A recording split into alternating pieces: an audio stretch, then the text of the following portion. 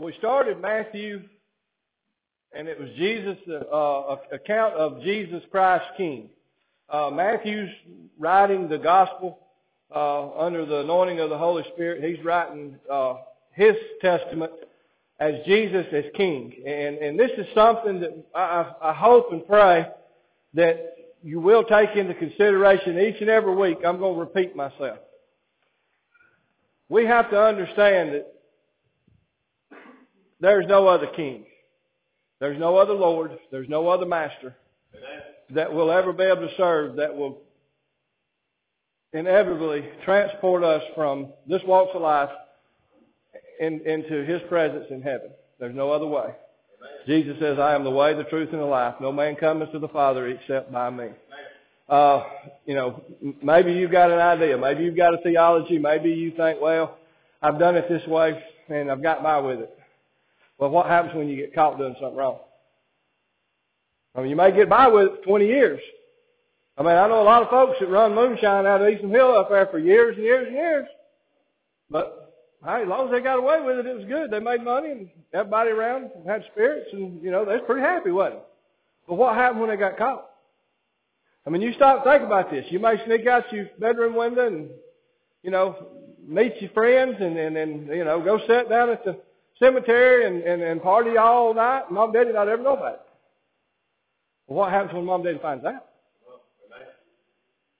See, there's so many things in life, as long as we're getting away with it, and that's human nature. As long as we're getting away with it, hey, we all good.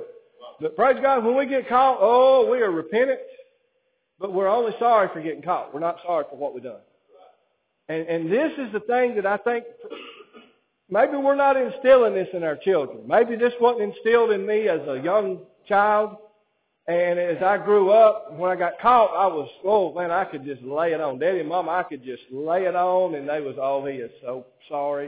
He will never do nothing wrong again. And as soon as they turned their back, I was right back out the door doing the same thing again. Why? Because I wasn't sorry for what I was doing. I was sorry for getting caught. And I think so many people, they come to church and they're sorry when the Word of God brings it to their attention. They don't realize that if they were sorry for the act against the almighty, all-holy, all-loving God for what they do wrong, because until you get fed up with the way your life is, you're not going to do nothing to change it. Amen? I mean, you stop and think about this. How many times has it just come to a point where you just put your foot down and said, I'm tired of living the way I'm living? And then when you get to that point, you'll do drastic measures. You'll starve yourself. You'll get up at 3 o'clock in the morning to be at the gym to work out before you go to work all day, and then come back home. And, there's so many drastic measures we do to try to beat our bodies, to discipline ourselves. I mean, you stop and think about this. How many times have you done all kind of research to try to figure out how to handle a situation? I mean, you spend countless hours. You buy all these self-help fix books. You do all these things trying to address issues in your life because you see there's a need for change. The Bible is the ultimate thing and Jesus tells His disciples when He's in the garden that night and He's going to pray, temptation was part of Jesus' life from the day He was born till He hung on the cross. The enemy was tempting Jesus constantly. It wasn't like, as soon as, we'll see right here in just a second, as soon as He comes out of the water, the Holy Spirit descends on Him, and it's an inauguration like we've never seen. The King has been anointing, the King has been heralded, the King is the public display of God's acceptance, approval of His Son, His beloved Son. And just as soon as this happens, I want you to look at verse number 16 of chapter 3. It says, and when Jesus was baptized, He went straightway up out of the water. It says, and lo, the heavens opened unto Him, and He saw the Spirit of God descending like a dove. And it says, and lighting upon Him, and lo, a voice from heaven saying, this is my beloved Son. God Almighty, the Creator of the universe, makes a proclamation, this is my beloved Son, in whom I am well pleased. Right there in that point, Satan knew who He was. If he didn't know beforehand, which I know he did because he come at him in the womb. When he was in his mother's belly and there wasn't a place for him to be born in Bethlehem, you can't tell me Satan wasn't trying to devise a way to stamp out Jesus before he was ever born. After he was born, that shortly after he was run, they were in fear of all the babies in that area being killed, so he was swept off into Egypt. And then he come back in, and instead of going back to Jerusalem where the rightful king should have been, he was sent down to Nazareth because Herod's son was there and governing in that part of Jerusalem and Judea. And this is where Jesus winds up down in Galilee to fulfill God's prophecy. Y'all, there's so many things in life had to transpire to get Jesus to this point where he's down in the Jordan River. He has just been baptized by John the Baptist to identify. Y'all remember last week I preached a message that God wanted Jesus Christ to identify with you and me on a human level. He wanted you to know that he's walked in the shoes you're walking in. That he's been tempted to the utmost but never gave in. That every test that came to him, he was able. Yes, it was God in flesh. He was the deity of the world in man's skin. He had the power to overcome any temptation. But he's trying to get you to realize each and every day that when temptation comes, you have the ability to withstand temptation. And by you being able to withstand the test the devil brings your ways, then you can prove to the people around you that you are a child of the King. That you have the power of the Holy Spirit indwelling in you. You have all the ability, the same. And what I will say, these are supernatural miracles we're fixing to go into. What Jesus was tempted here in Matthew chapter 4 is supernatural. There's no man on earth that could ever withstood these temptations and survived them. That would have failed miserably. But God wants us to understand that when we practice being Christ, what does being a Christian mean? It means being Christ-like. That's why we need to understand each and every day that we should learn to deny ourselves, to live godly. And you think about this. The children that are under your roof need to see the examples that Mother and Daddy sets by choosing to deny self and to live godly. It says, then was Jesus led of the Spirit into the wilderness to be tempted of the devil. And when he had fasted 40 days and 40 nights, he was afterwards hungry. Mark's gospel seems to allude that Satan tempted Jesus from the leaving of the water all the way through to when Jesus tells him to get away. Right here, Matthew's saying after 40 days he was hungry, he was thirsty, he was weak. Humanly speaking, when you've worked and you've tried and you're exhausted and you've had multiple, just everything is pulling you in every which direction. You know, your boss is hollering you need to do more. Your kids, I got to go here. Your wife says you need to get this done. Your mama calls, your daddy calls, your brothers call. Everybody's calling and pulling and pulling and pulling and pulling. And you're at your wit's end. You're ill as a hornet. You ain't had nothing to eat. I mean, how many of them you been around when they ain't had nothing to eat? They'll bite your head off in a heartbeat. You think about this. These people, right here, Jesus had every physical sign of fatigue that humans can have. 40 days with nothing to eat or drink. Sleepless night. And you know what? He was putting on his battle armor. This is what we don't realize is that Jesus was getting prepared for the test that was coming. Now, does the Word not instruct us in Ephesians to put on the whole armor of God? Each every day. When you wake up in the morning, it's just like, if you're an electrician and you get up and you don't put on the full equipment and you're going out to work on the lines, these linemen that work for Alabama Fire, Cherokee Electric, or whoever else, the people around through here, if they don't have on all the protective equipment when they get up in the bucket trucks and they start working on these lines, what's going to happen as soon as they touch one of them lines? They'll be killed instantly. I'd say that would be lucky. Because to survive through some of that stuff and how bad the harsh abuse that the current would put on their body. But you think about this. Jesus spent 40 days preparing for Satan in this. We'll get to Mark's later, okay? I'm talking about Matthew's look right here.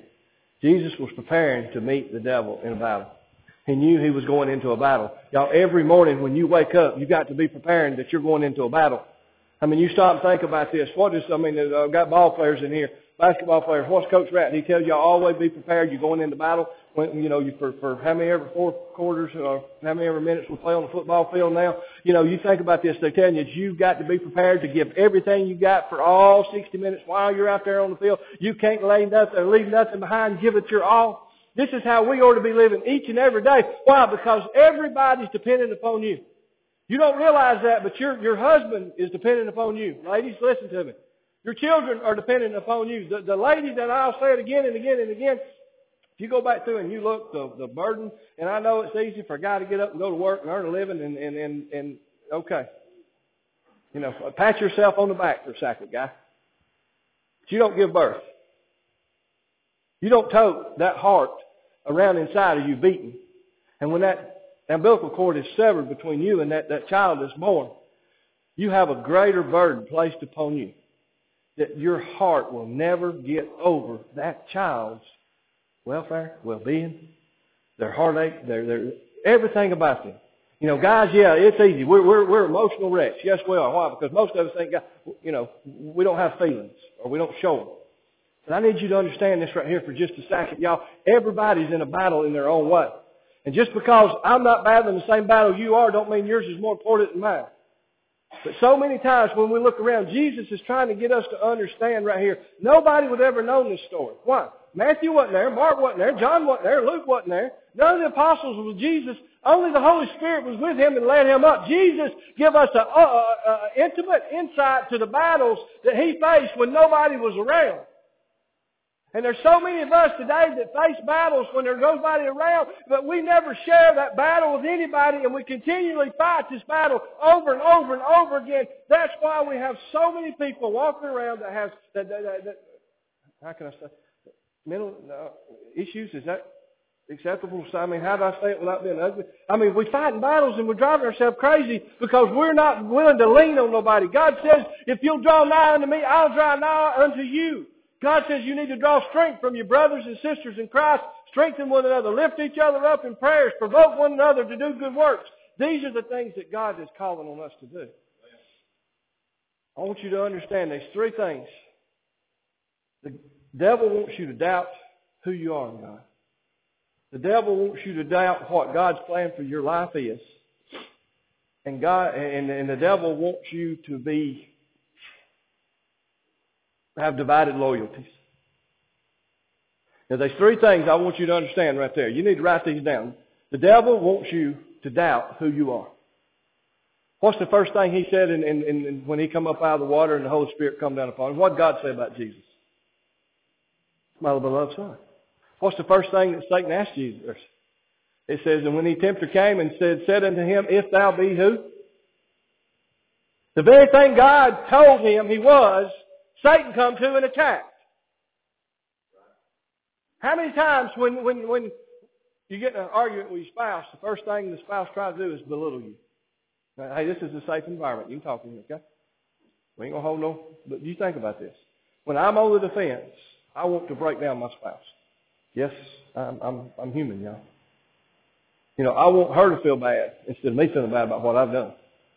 I mean, the first thing is, and everybody in here is guilty of it, when you do something wrong and you get caught at it, you're going to make somebody else feel guilty for what you've done wrong. And you're going to justify your actions. Jesus Christ did not justify his actions right here, y'all. He withstood Satan, and he come out victorious. It says, if thou be the Son of God, command these stones to be made bread. What was Jesus needing right there in that time? What did the Bible say right before this happened? What? For 40 days he was in the wilderness and he had not eaten. He was hungry. He was hungry. But he answered and said unto him, it is written, man shall not live by bread alone, but by every word that comes out of the mouth of God. Jesus Christ could have took it upon himself right here. Satan says, if you're the Son of God. Well, Jack, if you're a Christian. I mean, that's how Satan comes at me. Well, if you're really a Christian, why do you do it? Why'd you say that? You think about all these things. Satan's always after us, trying to make us doubt who we are and what we're doing. But Jesus says, and would it have been wrong for him to turn these stones into bread? No. There's nothing wrong with somebody eating food Jesus had the power, but you know what it was? Jesus says, if it was God's will for me to live, I'm going to live. You can sit here and feed me a steak, baked potato, roll, salad, sweet tea. You can feed me, and all of a sudden God says it's His time to go home, and guess what He's going to do? I'm going home. There is nothing in this world that can sustain my life except God's will for me to be alive. It don't matter how deep of a hole I go into, and that's what Satan was trying to tell Jesus. You think about this. He said you're His beloved Son. Why are you hungry? He fed them bunch of miserable Israelites in the wilderness for 40 years. He provided manna for them to eat each and every day. And here you are hungry and He ain't taking care of you? How are you truly the Son of God? Does He really love you like you think He loves you? Satan's always trying to get me and you to doubt what we're doing for Him. But yes, he wants us to look at what we can succeed and do in ourselves. That's what the next thing is going to be. It says, then the devil taketh him up unto the holy city and setteth him on the pinnacle of the temple. And here this Herod's palace, I guess it was, or Pontius Pilate's one, just huge. You walk out to most beautiful view. They said it's probably nearly some 400 foot from where the balcony was down to the marketplace underneath there. And it says you could just see for miles and miles. And he brings him up here and says, look, you jump off here. If you won't use your power to do a miracle, let's put God to the test. If you're truly God's Son and you're His beloved child, let's test Him. Let's test God. How many of y'all test God every day? Like, oh, well, I'm going to run off and get in this mess, and I'm going to depend on God to get me out of this mess. If you had stayed out of the mess to begin with, you would have to be calling on God. You should not ever. There was only one place in the Bible a fleece was put out. True? The Bible don't teach us to put fleeces out. Oh, if it's God's will, He's going to make this cheer green and the rest of them be blue. No, it's not. The devil can turn that cheer blue just as easy as God can. Why? Because he's got power in this world. He is the prince of the power of this world. He has the authority. Right now, Satan has authority in this dominion that he can perform miracles, signs, and wonders. And that's why you get so many people seeking miracles, signs, and wonders. And all of a sudden, we've got a good miracle, sign, and wonder service last week. Well, when you come in this week, you're expecting the singing team to do more. You're expecting the preacher to do more. And you can't get enough. It's a high that you'll get to the point you can't get to that next high. And all of a sudden, my relationship with God ain't what it used to be. Why? Because I've got to a point that I'm addicted. I'm an addict and I can't get that high. I can't get high enough. I can't get drunk enough. I can't, sleep with enough people. I can't lie to. I can't cheat. I can't steal enough. I've got an addiction that I cannot feel anymore. And that is something that God did not want us to have. Satan says, if thou be the Son of God, cast thyself down, for it is written, He shall give His angels charge over thee concerning thee, and their hands they'll bear you up, lest at any time you'll dash your foot against the stone. He says, look, if you're the Son of God, jump off this pinnacle right here, and when you make that miraculous landing, all the people's going to worship you because of the miraculous sign that you just performed for them. Well, what did Jesus tell that bunch that come to him? He fed the 5,000. He got on the ship and left because they was fixing to force him to be king. And they come across the side of the lake looking for him again. Why? Because they wanted that free lunch. They wanted that next meal. They wanted somebody that would give to them physically. And Jesus says, I ain't come to be your physical Lord right now. I will be one day. He said, right now I want to be your spiritual Lord. You can't depend on this world, y'all. Everything Satan is doing is an illusion. I want you to understand this right here, right now. Everything Satan's doing is an illusion to make you think that you're fulfilling yourself in this world, and this world will sustain you. I mean, I know this from first-hand experience, that you can never make enough money. I'll be the first one to sit here and tell you that I chased it, and I chased it, and I chased it, and it gets to a point where that high does not come. That next sale does not satisfy. That next trip does not please you. Nothing about success from my peers. And it's just a hollow, empty, sick feeling when you're chasing all this stuff for me to feel better. The only time I ever feel better is when I know I'm in God's will And I'm living, I'm working on a message, and it's the highest calling. I'm just going to leave that title with you. Write this down, the highest calling. I want everybody to start researching what the highest calling is. Easter morning, we're going to find out what the highest calling is. But I want you to understand right here, Satan was telling Jesus, I understand you're not going to do a miracle to prove who you are, but let's get the miracle to test God. I'm going to tell you right here and right now, quit testing God. Because you're going to get in the way, and God's going to put you in a box, and He's going to get you out of here, keep you from being hindered. That's Scripture. And it says that He will sacrifice the body to save the soul. Amen. And Jesus said unto him, it is written, thou shalt not tempt the Lord thy God. So many of us in here, every single day, we tempt God with our attitude. It's, I can sin. I can live in sin. And yet I can still be a member of the church. I can still be a member I can teach Sunday school. I can do whatever. But I'm going to go out. And it's not that God, y'all, this is what you got to understand. God is giving you the ability to make a decision to live right. I think first, it might have been in 2 Peter, chapter 3, it says we've been given everything for godly living. We've been when the Holy Spirit comes in you, He gives you everything you need to succeed in life. But your definition of success is perverted by a worldview. You've got to have more popularity. You've got to have more wealth. You've got to have more material possessions. Satan he's sitting there fanning that flame of selfishness. And guess what? It's eating you alive. Every person in this room is affected by selfishness. I'm not saying you're selfish people. I'm saying you're affected by selfishness. But you know what the biggest problem is? That we have an illusion that we're doing God's will. When the Antichrist comes, I want you to understand this. When the Antichrist comes, everything's got to be so terrible, so desperate that people will believe what he says. And he will be coming and he'll start fulfilling needs. He'll bring food for the hungry. He'll perform miracles that astonish people. All these wonderful things are going to transpire from the Antichrist. But it's still an illusion. And I want you to understand why did Satan get kicked out of heaven? Anybody here tell me why?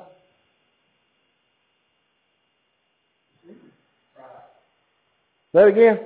Pride. All right. What was he proud about? He was jealous because God got all of the attention and God got all the worship, and Satan didn't get it.